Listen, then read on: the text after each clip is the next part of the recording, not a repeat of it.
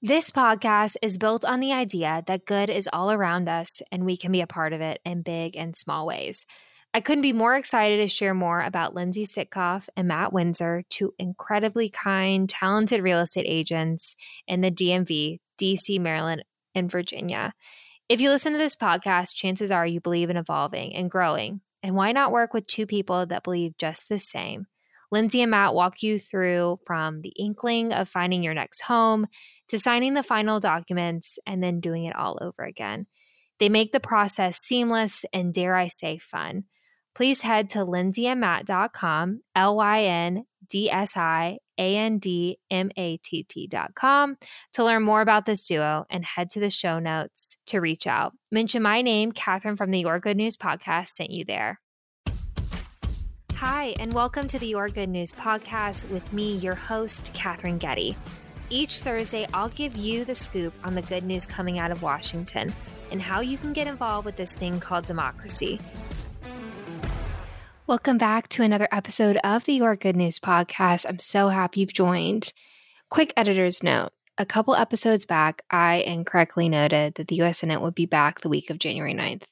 Totally messed up the calendars, but I wanted to be honest because if you're wondering what has the U.S. Senate been doing, we've been talking a lot about the House. Wanted to give you that context. Basically, the Senate came in the week of January 5th to swear in new senators and then promptly left until January 23rd, so next week. So in the what's happening in Washington front, not much because Congress is gone. So I wanted to turn my attention to kind of the news of the day. You may have been hearing some things about the debt ceiling, maybe some rumblings on the news, maybe you've seen something on Instagram. And most recently, the Secretary of the Treasury, Janet Yellen, sent a letter late last week, so I think Friday of last week, to House Speaker Kevin McCarthy, noting that the Treasury Department would begin taking extraordinary measures to prevent the United States from defaulting on its obligations. So what exactly are extraordinary measures and what is a debt ceiling? Say that again. And let's be honest, you may be also asking yourself, Catherine, explain to me how the U.S. debt is so-called good news. Well, I'll be honest. I can acknowledge that it's a bit of a stretch, but the way I tried to view it was it's good news because you'll be a better informed voter. You'll understand a little bit more of what it means when you see that news. You have additional context. And at the end of the day, that's all this Schoolhouse Rock is trying to do. This little podcast is trying to help you find the good in Washington, recognize it, and maybe share a little bit more around where you're at. So first, what is the U.S. national debt? The national debt is the total amount of outstanding borrowings by the U.S. federal government accumulated over our history. And the federal government needs to borrow money to pay its bills when its ongoing operations can't be funded by federal revenues alone, so taxes. When this happens, the U.S. Treasury Department creates and sells securities, most notably bills, notes, and bonds. So that's the textbook definition of what the national debt is. But to be honest, let's boil it down. And I think it's a little bit easier when you bring it home to yourself and say the national debt is essentially, could be somehow boiled down to it's your personal credit card. So let's keep that in the back of our minds as we go along. I think it's going to be a helpful example. So we now know what the national debt is.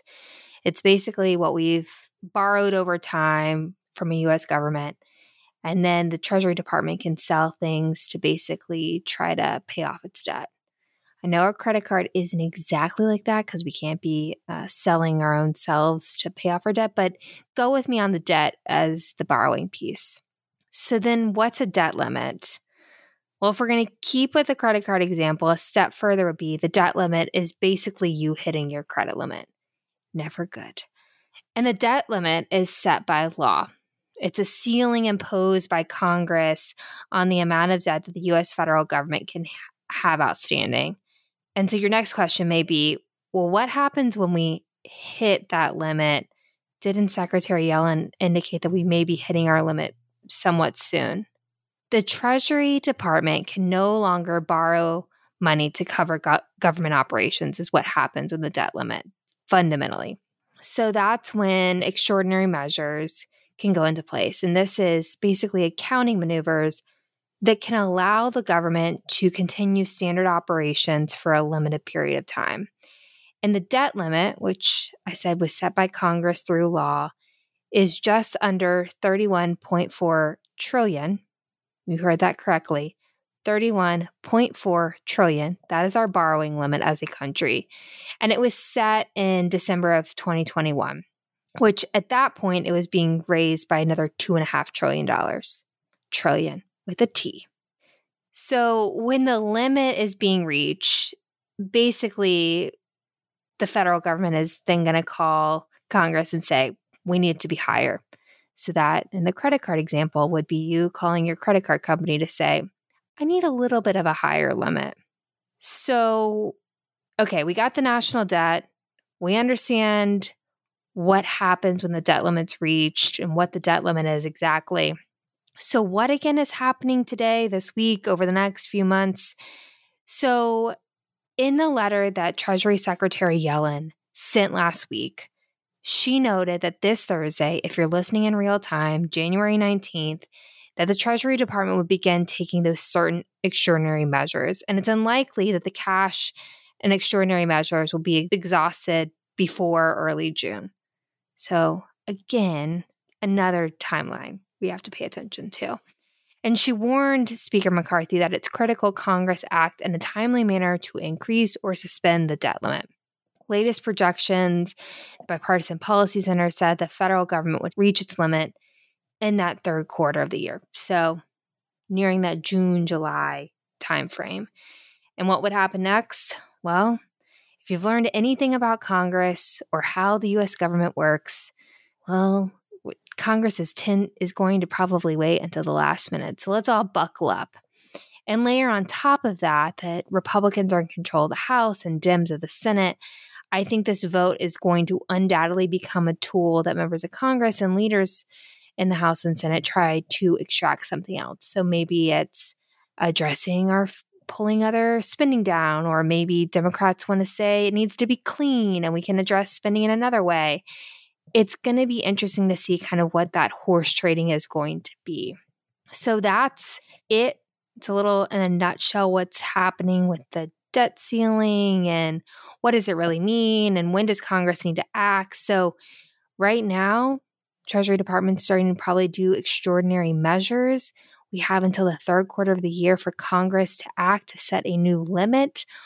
We'll see if that happens. We'll see if it's the limit suspended, if they raise it. Suspending, I would say you can do it forever. Raising the limit would maybe be a little bit more of a check and balance. So we'll see kind of where that lays out. So thank you again for joining today's episode of the Your Good News podcast. I know it's a little bit weedy, a little bit nerdy today, but I thought it's interesting. I'm definitely going to have to give a lot of credit. This was kind of an idea that I springboarded off someone. You know who that is. If you haven't already, please subscribe so weekly an episode will be where you stream podcasts. Leave a review. Let me know what you want to learn about. If there's anything you're seeing in the news, you're like, what does it actually mean? Hit me up at Instagram. My handle is @Catherine Getty, or you can shoot me a note at support@yourgoodnewspodcast.com. And tune in next week for another episode of the Your Good News podcast.